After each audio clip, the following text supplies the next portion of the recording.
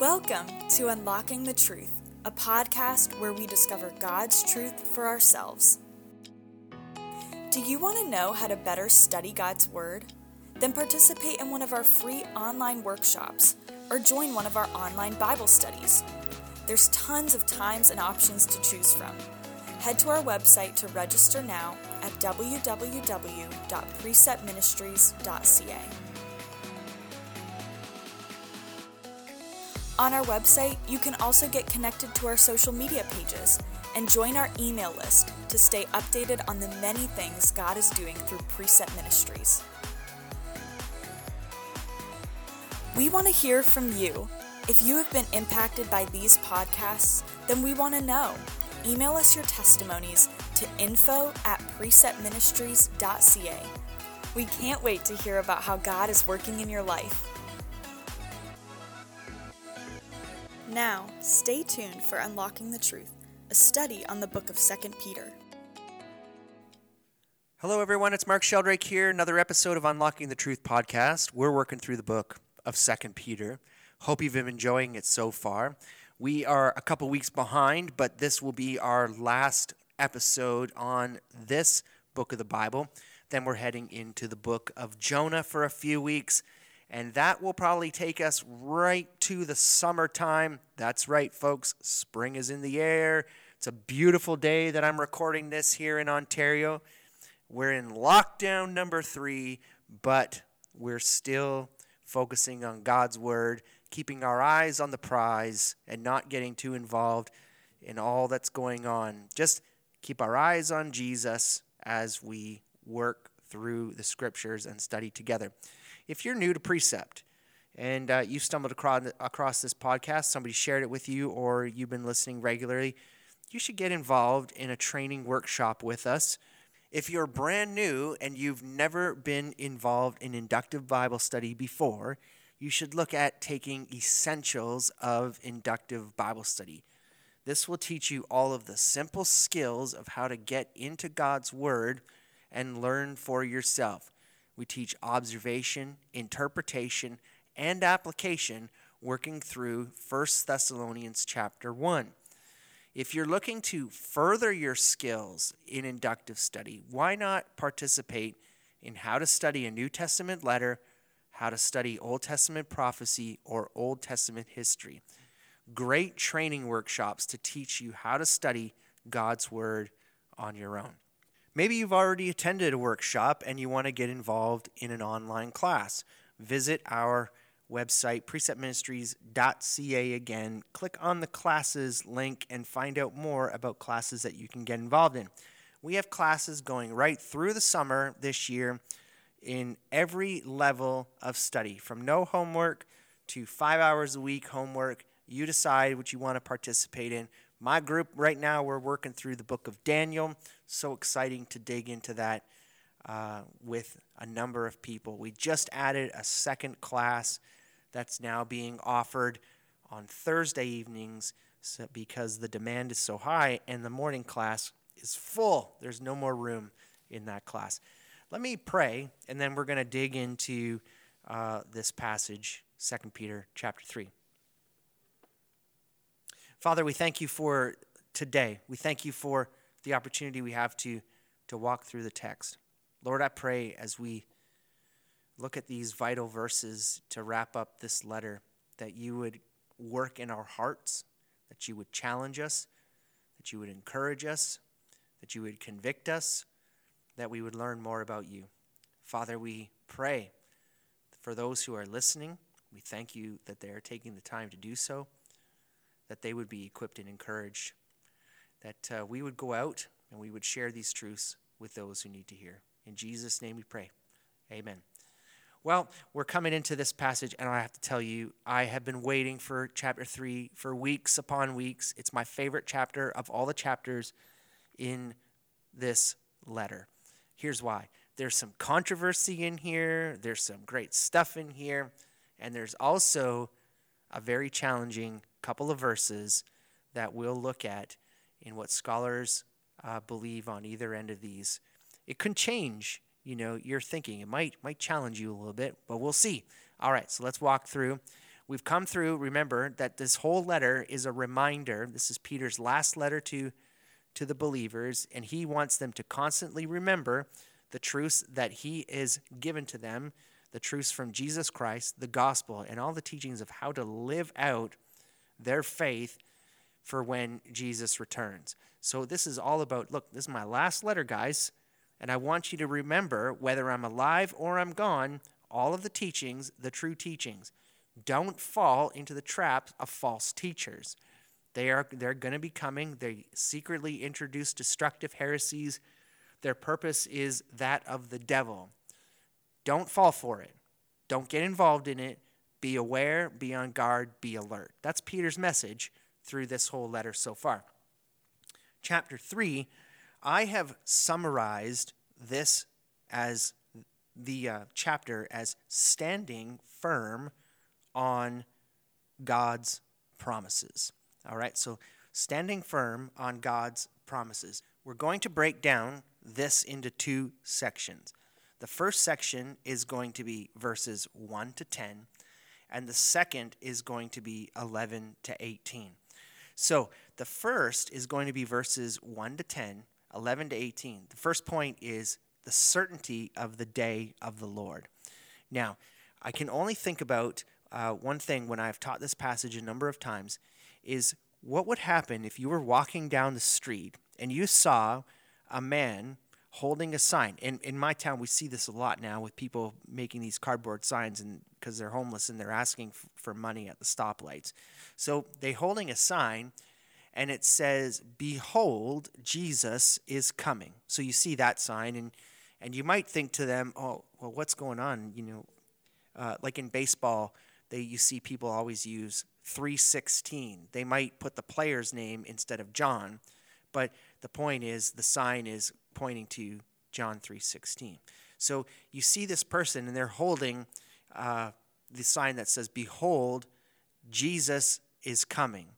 And then you walk a little bit further down or you drive a little bit further down, you see another person holding a sign that says, "The end is near." Now, the one holding the sign that says the end is near, you might be starting to question to them, well, hey, this guy might be, something's going on with this guy. Maybe he's crazy or something. How does he know the end is near? And what end is he talking about? Then you see one more person with another billboard sign holding it up, and it says, "Are you prepared to meet your God?" So now you've walked through, you've seen that first sign that gets your attention. Behold, Jesus is coming. The second sign, the end is near. Then the third sign is, are you prepared to meet your God? This is the whole purpose of this letter. And what we're pulling out is the very fact that Jesus is coming. The end is near. Are you prepared to meet your God? Peter wants them to be ready. So what he tells us is that these false teachers were coming, that they were involved, that they were going to preach a false gospel, that they needed to ignore that. And then he tells us about another group of people in the first 10 verses. This other group of people would be referred to as mockers and scoffers. So as we can be assured of the Word of God, remember we walked through these points before? You can be assured of the Word of God. That was the second episode that we walked through.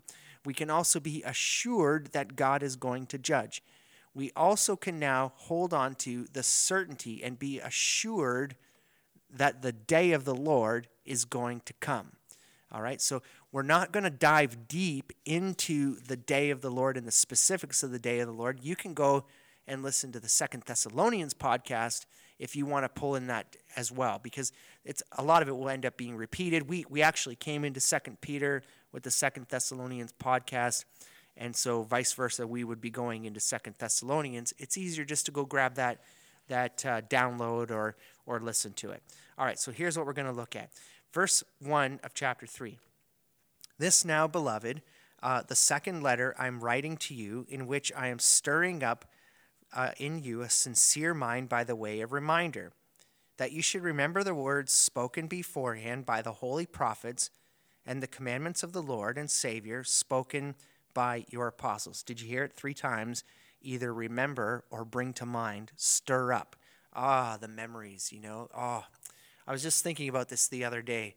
I was out with with a friend, and we were doing some walking. I bent over to tie my shoe, and I forgot my age for a minute. I was like, "Oh man, I think I'm turning 40 something this year." And he turned and said, "No, you're turning 40 something else." And I was like, "Oh my goodness." Right through this whole coronavirus, I forgot that I'm actually a year older than I really am. So right now, I'm as I said to Jessica, I'm closer to 50 than I am to 40. Wait a second here. What happened? I lost a whole a year basically.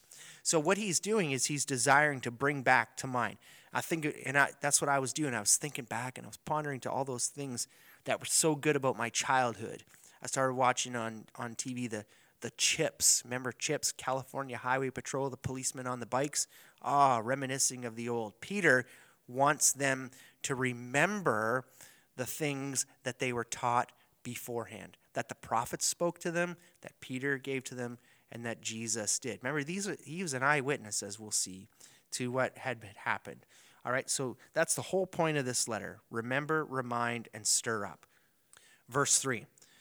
Know this, first of all, that in the last days mockers will come with their mocking, following after their own lusts. And they're going to say, where is the promise of his coming? For ever since the fathers fell asleep, all continues just as it was from the beginning of creation. Okay, so we've got this third group of people, which are the mockers and the scoffers. And Peter tells us what they are mocking about. They're actually mocking the word of God. All right, the way that they're mocking the word of God is they're questioning, where is Jesus? I thought you said he was going to return. That's what they're going and mocking, and it tells us a time frame of when this is happening. All right, so this is happening in the last days. All right, so if you've not studied prophecy or you've not walked through to understand what we're referring to in the last days, you can go back and you can check out the Hebrews podcast as well. But I'm going to do with a timeline with you. So if you are not driving in your car right now, or you're not running down the street listening to this, but if you're sitting at home, get a piece of paper and we'll draw a timeline. And we're going to lay out when the last days are.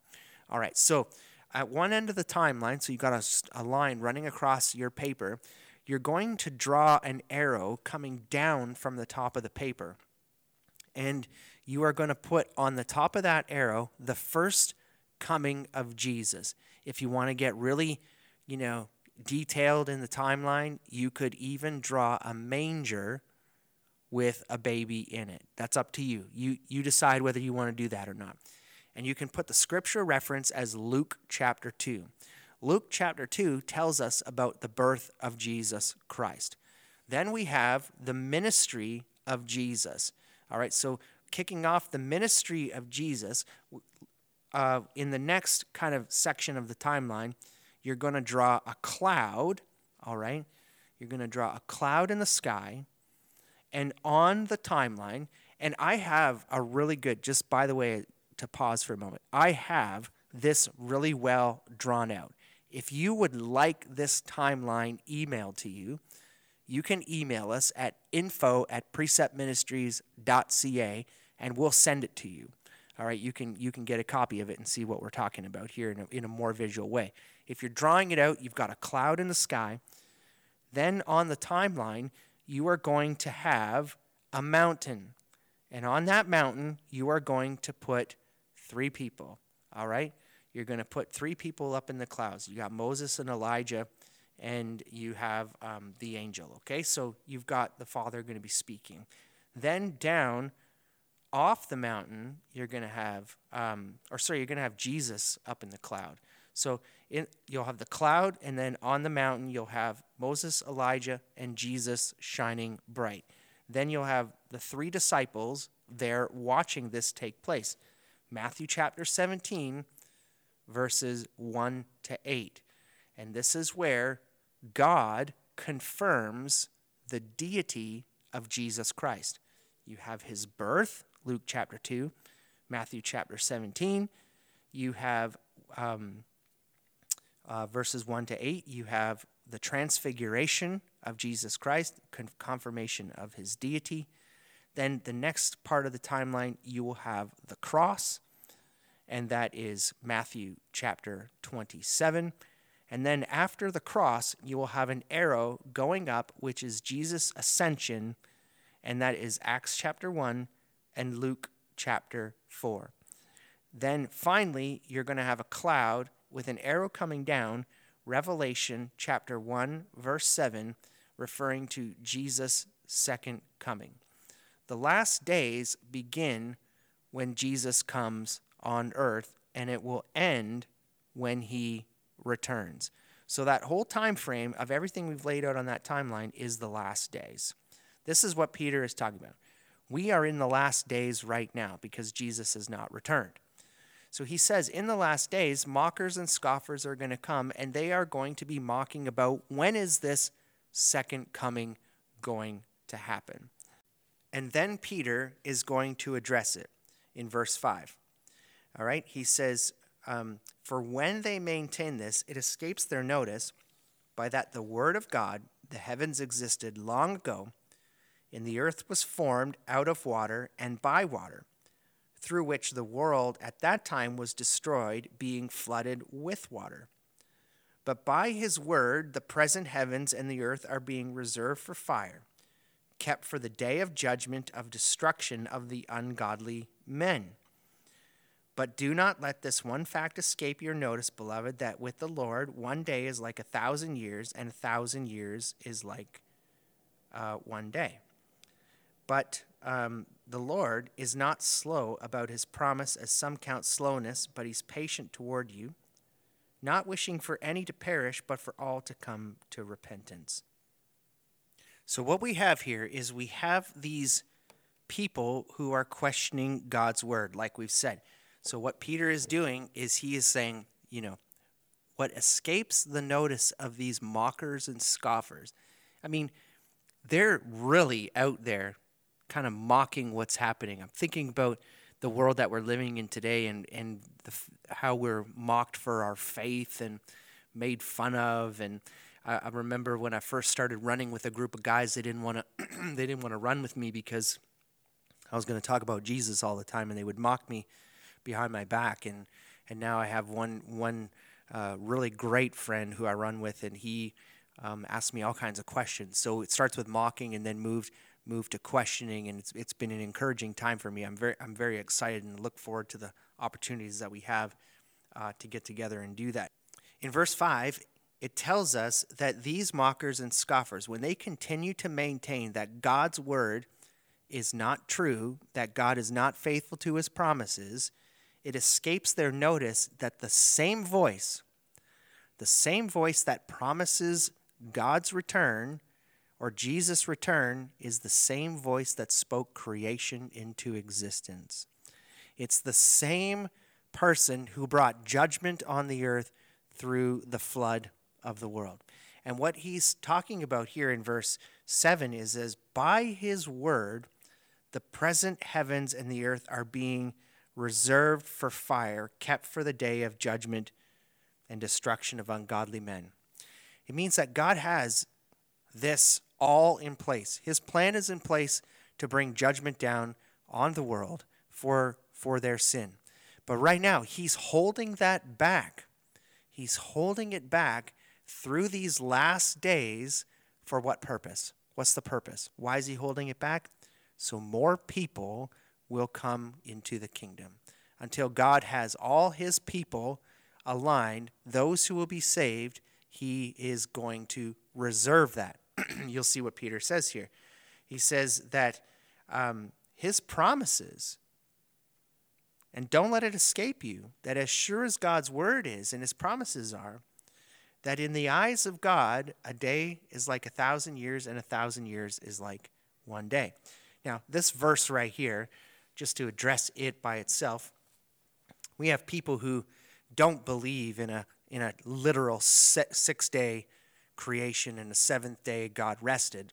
People use this passage here and they say, well, you see that 1,000 years is like a day and a day is like 1,000 years. Therefore, every day of creation was actually 1,000 years, and so it took 6,000 years to create, and then it was all done, and there was rest on the seventh.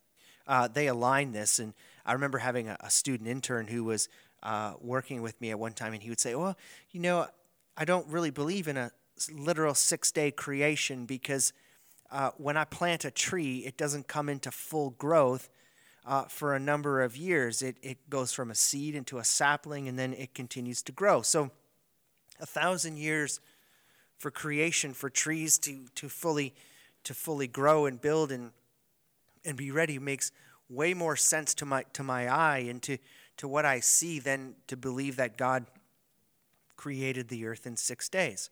Well, here's the thing. We're talking about God here. We're talking about God who he told Abraham and Sarah that nothing is too impossible for him to do.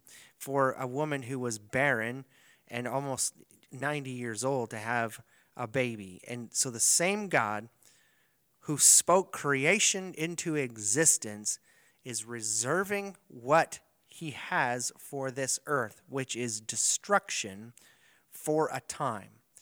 And what we view in our time is not the same view that God has for his time. That's what the verse is telling us, that God is going to do it in his time and not in our time. This is hard for us to wrestle with, not just for the coming of Jesus, but in anything. The world that we live in right now, the world that we participate in, allows us to have instant gratification through material things. It's not like we have to wait anymore. Just speaking of reminiscing, I was thinking about the days just with the guy I run with just last weekend about the store consumer distributors. I think that was the name of it, consumer distributors. And anyway, if I get the store close, I think we'll be okay.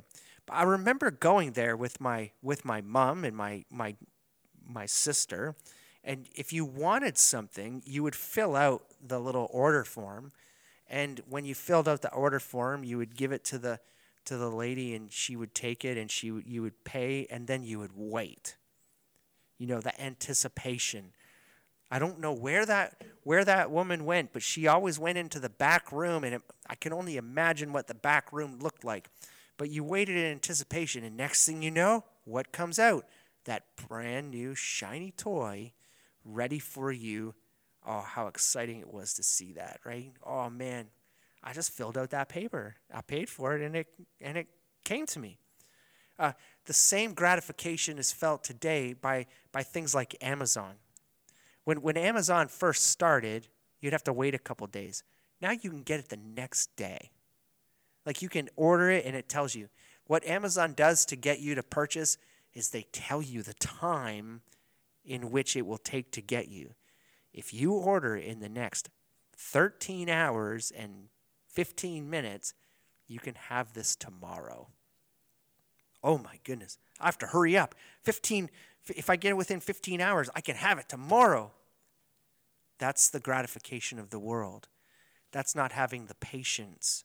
We can satisfy ourselves with those things really quickly, but what God is offering and what God is bringing, it's being held back for us right now. And as we are going to see further into Peter, there's a reason it's being held back and why we should be thankful that it's being held back. But it's being reserved for the proper time. Judgment is coming. You can be assured and be certain that the day of the Lord is coming, but it's being held back right now. And so that's the important thing we need to know, is that for all that we see going on, the Lord is holding back his judgment. He says in verse 10, but the day of the Lord will come, or verse 9 says, the Lord is not slow about his promises, some count slowness, but he's patient toward you, not wishing for any to perish, but for all to come to repentance. Why is he holding it back? He's holding it back. He's keeping everything back for us. Why? Because he wants his people to turn to him. He wants his people to have a heart that is in full-on pursuit of him. This, in these last days, is an opportunity for repentance. I have been, sitting at home dealing with this COVID-19 pandemic and just trying to get over this virus myself, and I'm still struggling to this day as I'm recording this and trying to do this without getting out of breath and coughing like crazy, all of that stuff. Reading a ton of books and watching different shows on what's happening in the culture around us. And I've got another book I want to encourage you to read, and it is Erwin Lutzer, We Will Not Be Silenced. It breaks down what's happening in the culture today and just looking at how people are abandoning the truth of God's word, the truth that we know we can count on, which is the word of God. And they are going for a truth that is fully based on emotion, on a truth that's based on how they feel in the moment. And I've mentioned that a number of times, but this is burdening me beyond belief. My heart is burning for the very fact that so many people are being deceived by their feelings and not aligning things to the truth. People are changing their sexual, gender based on feelings. I feel like I'm the opposite sex. This is some crazy things that are happening in the world today that I'm looking back, and this is why I was saying to my friend, I can't believe I'm 40.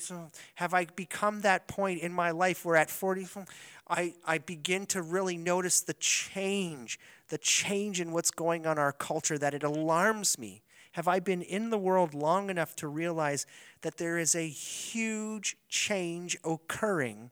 And in this time, more and more people are abandoning truth and walking away for truth than feelings. But what God wants and what he's holding back and reserving the judgment for is repentance and return to truth.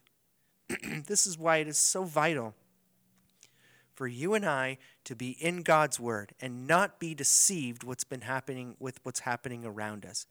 You see, the whole problem is that the pressure comes. This whole cancel culture that we're in the middle of is if you speak out on something, like, hey, if this podcast gets out there, maybe I'll end up trying to be canceled. But the matter is, when you stand for truth, people want to cancel you because it goes against the way they feel.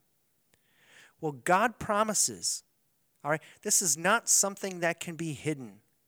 God promises a day of judgment and destruction for the unrighteous. But right now, in the last days, he's holding it back. He's reserving it so that people will return and repent. He's not slow about his promise. His promise, it's coming. You can be assured of it. You can be certain of the day of the Lord coming. But God is holding it back for his people to repent and return. Verse 10, but the day of the Lord will come like a thief, in which the heavens will pass away with the roar, and the elements will be destroyed with intense heat, and the earth and its works will be burned up. Listen, this is the description, all right? The description of this day of destruction. Everything is going to be gone. That everything we work for in this world, all the instant gratification that we get when Amazon or consumer distributing brings the package to you, everything that we build up, all the bank accounts, all the money, all the RSPs, all the 401ks, whatever it is, all of that stuff in the long run will be rubbish. It will be ashes in the fire. Gone. When? I can't tell you the date. But it's much like when the thief comes at night. You don't know when the robber's coming. Jesus used the same analogies in the book of Matthew when it comes to his return. It's going to come when you're not ready. And we can look at the world today. And why should we be in shock? If you really truly know the Word of God, why are you in shock at this culture change? Why are you in shock that people are pursuing emotions over truth? Why are you in shock that rioting is happening in the streets? You see, the Bible tells us that before the day of destruction, lawlessness will increase. Rebellion will grow even greater. When? In the last days. We're in the last days. Each and every day we inch closer to God's coming judgment on this earth. Well, what we know is that day is coming. We can be certain of it. Verses 11 to 18 is the second point. And this is all about the sanctification of God's people. This is being ready for that coming day. All right, now we're about to get into some of my most favorite verses in this passage. And I promise you, we're gonna kind of rock the boat a little bit, okay? We'll rock the boat, but we won't fall out. All right, so verses 11 down to 18, it says, "Since all these things are to be destroyed in this way, what sort of people ought you to be in holy conduct and godliness, looking for and hastening the coming day of God, because of which the heavens will be destroyed by burning and the elements will melt with intense heat. But according to his promise, we are looking for a new heaven and a new earth, which righteousness dwells." All right, so I want to look closer at verses 11 and 12. I mean, I want to look a lot closer. I promise you, all right, this is the warning. The warning that's coming right now is that you are either going to be like, he's off his rocker, or you're going to be like, I totally agree with that. All right, so here's where we go. Verse 11 says, "All these things are to be destroyed in this way. What sort of people ought you to be in holy conduct and godliness?" That's the question, okay? Here's what we're supposed to do. How does one live in light of the coming day of destruction? So that's what we're looking at right now. Let's see. How do we live, okay, in holy conduct and godliness? We need to be people who are living out chapter 1. All of the qualities of Christ that are mentioned in chapter 1 of 2 Peter, we need to be living those things out. Growing, in knowledge, self-control, you can list them all out. Because he tells us in chapter 1, how do you be assured of your salvation? How do you be assured of being a partaker in the inheritance? Well, you do that by living in this way. Of course, repent, believe, receive, that's at the heart of it, but then you have the sanctification process. That chapter 1, all those things that we are to do are a part of the sanctification process. We covered that in week 1. So now he tells us that not only are we to live a godly lifestyle, but we're also to look for and hasten the coming day of destruction, or the coming day of God. All right, so here is something that we're going to walk through now, and very interesting. So first, two things. One, if you're looking at your scripture, you're probably thinking to yourself, in verse 10, it says day of the Lord. And in verse 12, it says the coming day of God. Let me break these out for you, okay? The day of the Lord refers to judgment and destruction, and the Old Testament prophets pointed to the day of the Lord as a removal of sin from the earth. All right, that's the day of the Lord. So Old Testament prophets spoke about it, wrote about it, taught about it, and that was about the removal of sin from the earth. The day of God also taught, but that refers to which a new heaven and a new earth are now in place and righteousness dwells. All right, so if you were to kind of wrestle through what that would look in a timeline, I would encourage you to study the book of Revelation. I'm going to be walking through in an online class starting in September 2021, the book of Revelation. You can sign up and join the online class. work through Daniel first. So you got all summer to work through the book of Daniel. All right, so the day of the Lord is talking about a refining and removal of sin. The day of God is talking about the coming of a new heavens and a new earth. Now look at what the believers are supposed to be doing. They are to be looking for and hastening the coming day of God. What are we doing? We are people living on this earth, which is a marred creation filled with sin. We want Jesus Christ to come back. When Jesus Christ comes back, when the world is, sin is removed, the new heavens and the new earth come, and we will dwell with the Lord forever. We're talking Revelation chapter 5, how amazing it will be, all right? This time is what we are looking for.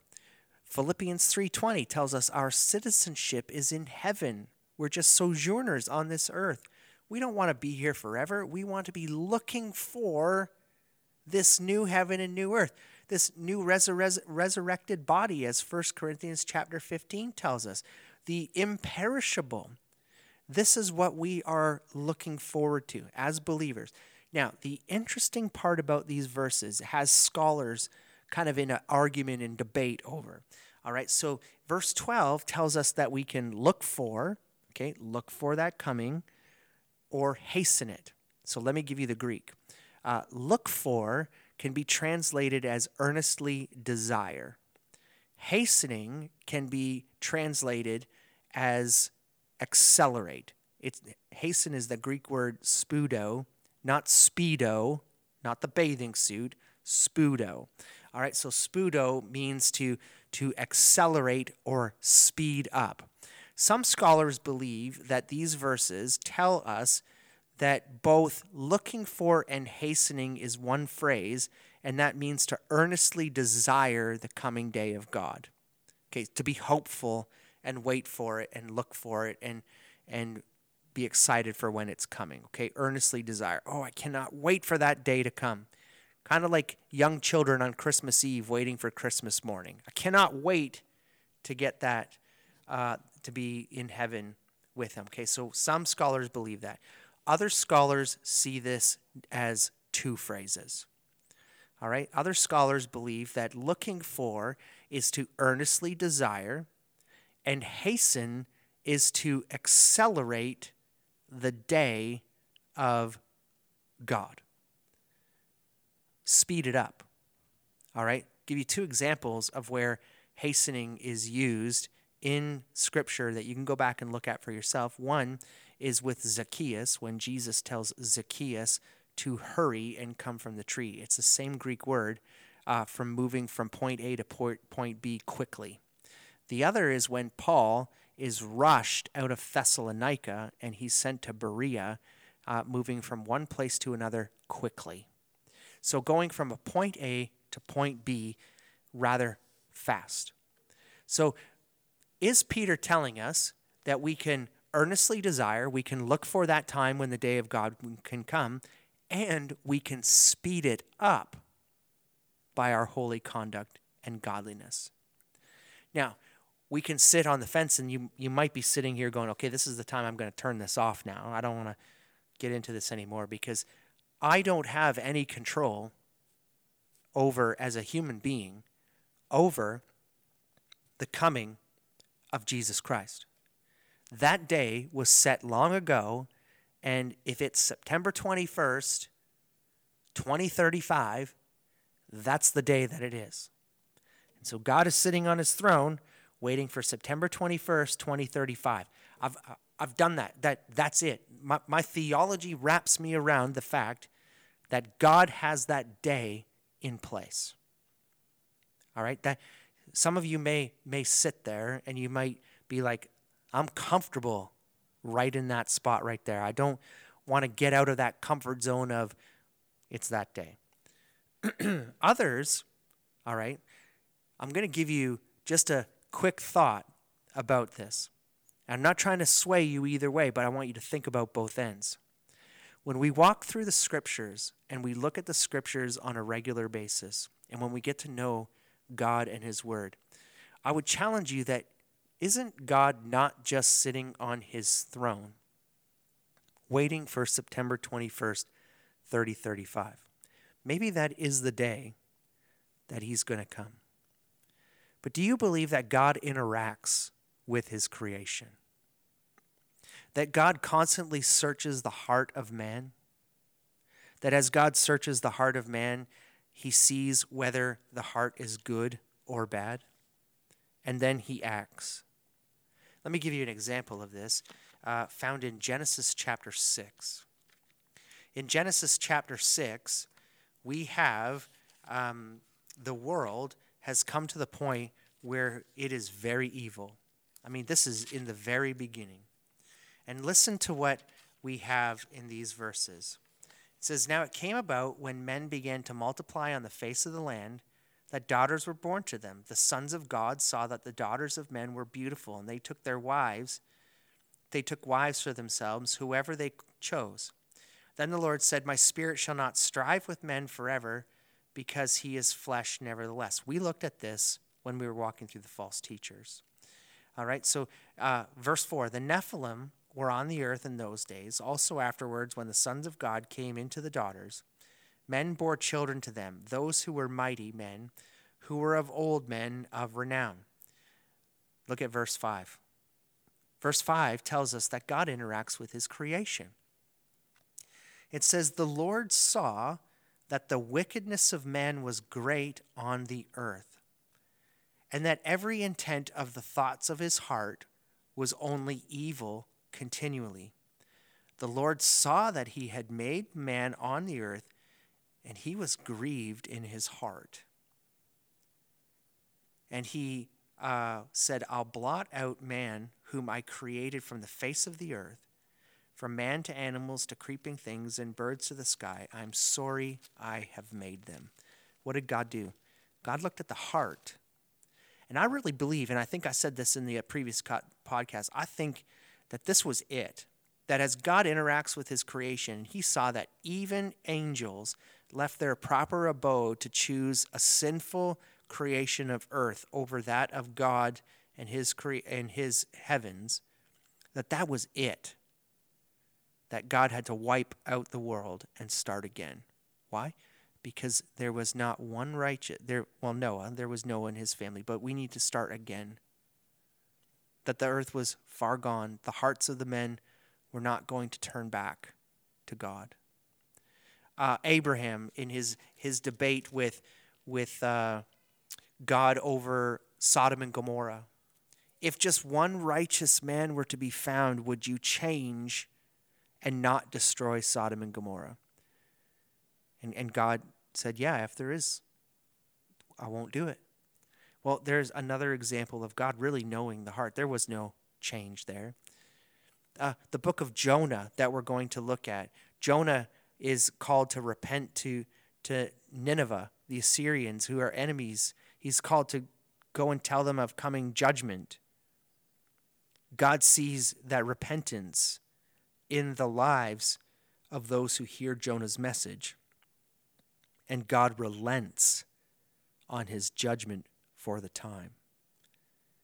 So if God interacts with his creation, and he's not just sitting on his throne, twiddling his thumbs, waiting for September 21st, 3035, that if God is constantly searching the hearts of man and looking for whether the heart of man is evil or the heart of man is good, and he's looking for those of his who elect who are coming to Jesus Christ, then is it possible that the way that we could hasten the coming day of Jesus Christ is by participating in the work of the gospel in a world that so desperately needs it? That we could preach the gospel and transform lives by the power of his word, that more and more people would come to Christ. And you know what? Even in God and his sovereignty, he even knows that day. But to know that we are active participants in preparing for that day through the gospel, wouldn't you want to do it? Wouldn't you want to be out there populating heaven and plundering hell? I like to look at this passage and say, you know what? I do have a part in ushering in the day of God.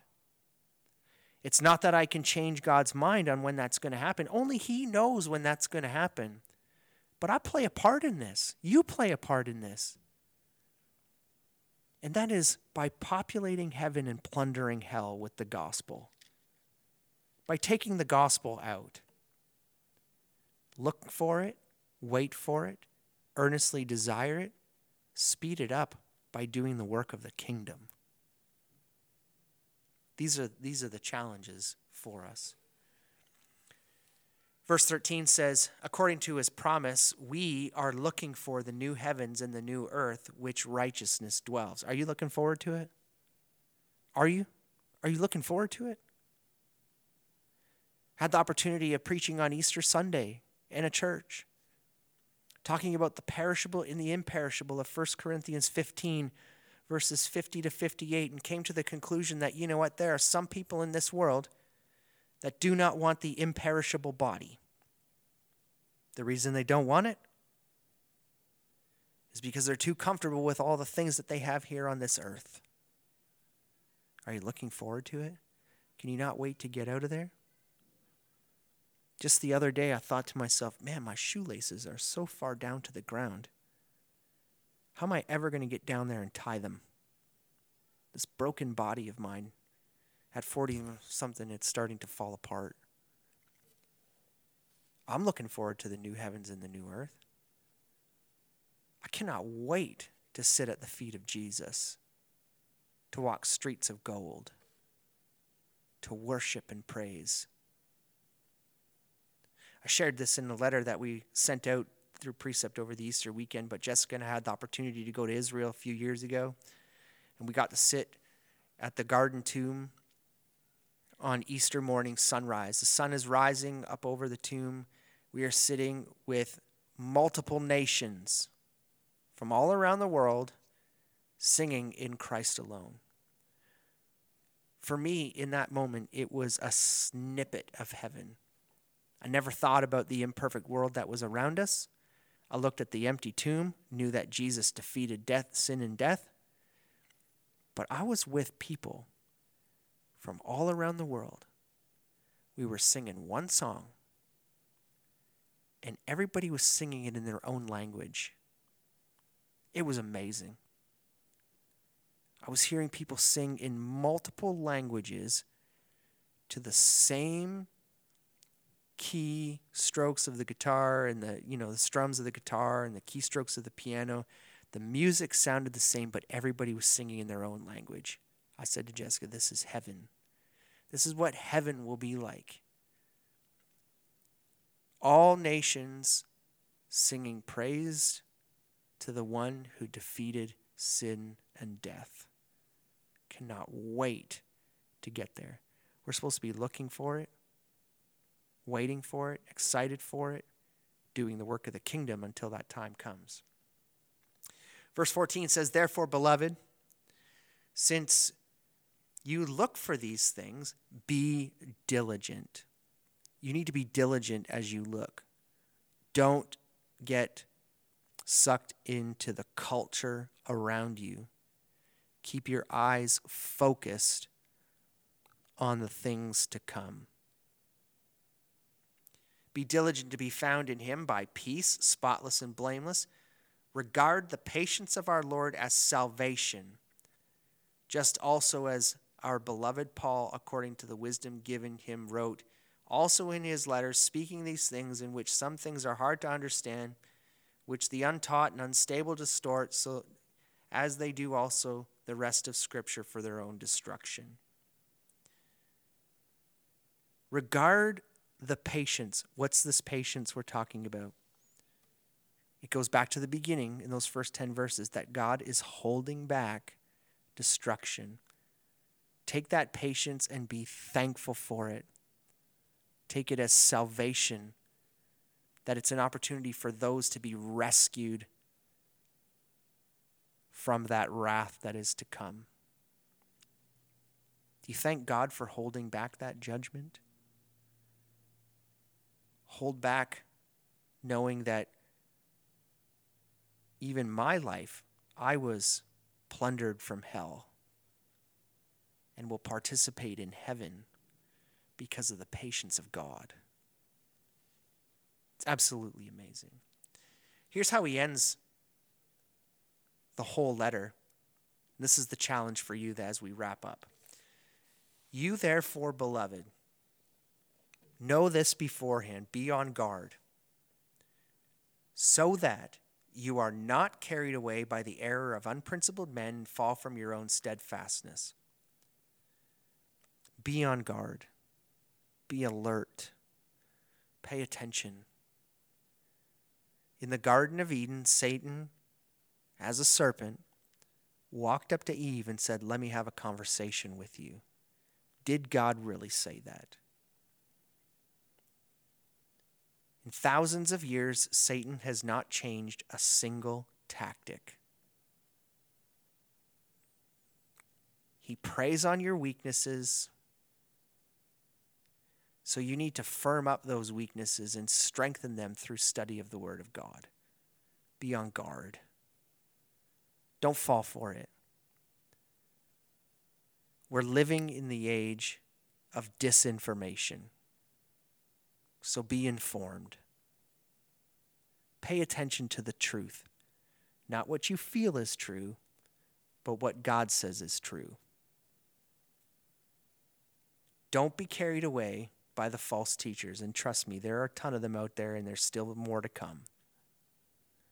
And he says in verse 18, grow in the grace and knowledge of our Lord and Savior, Jesus Christ. I put in the margin of my Bible here, you have never arrived. It's a slight little reminder that we continually need to keep studying God's Word. Keep growing in sanctification. Keep being challenged. When we defeat one sin and we think we got a handle on it, the Holy Spirit should be pointing out a new sin that you need to get a handle on. Grow, grow, grow, study, study, study. Continue to get a fuller knowledge of who God is and how he works. That's the challenge right here. Keep growing. Can you imagine this? Peter in his last words, the last words he's ever going to speak are in this letter. I want you to remember all that I've taught you. And even though I'm gone, keep growing. There's much more to learn. That's the challenge for you as well. Don't just listen to the podcast. Don't just listen to the sermons of men on iTunes or whatever location these are. Get into the Word. Use the inductive Bible study method. Observe, interpret, apply. Study God's Word for yourself and grow. I promise you, when you commit to it, you will see transformation. Get out and do that. Be people who keep their focus on what's coming and what's not, and not what's happening in the present. What's happening in the present is important. Looking at how our culture is being transformed into misinformation, disinformation, untruth, based on feelings, not based on science, not based on God's Word. All of that is happening in this world. But don't get focused on that, because it's all a part of the preparation for the coming day of the Lord. God's people are going to be refined. They're going to be refined by what they know, who they know, what truth they know, and how they live it out. Continue to grow in the knowledge of our Lord and Savior, Jesus Christ. To him be the glory both now and to the day of eternity. Amen. Father, we do thank you. Thank you for the challenging words that come from your scripture.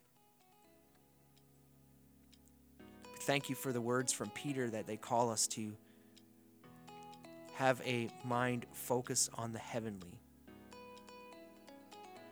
Father, I was so challenged this week in just reading that less than 17% of Christians view the world through a biblical worldview.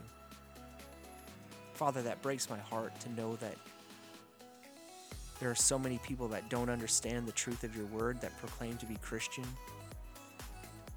that when this day comes, they won't be ready.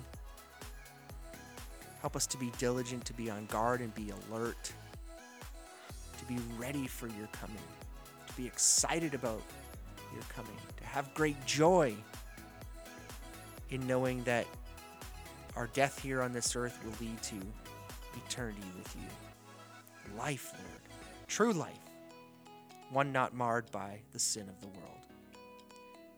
In Jesus' name we pray. Amen. Thank you for listening. For more information about Precept Ministries, head to our website at www.preceptministries.ca.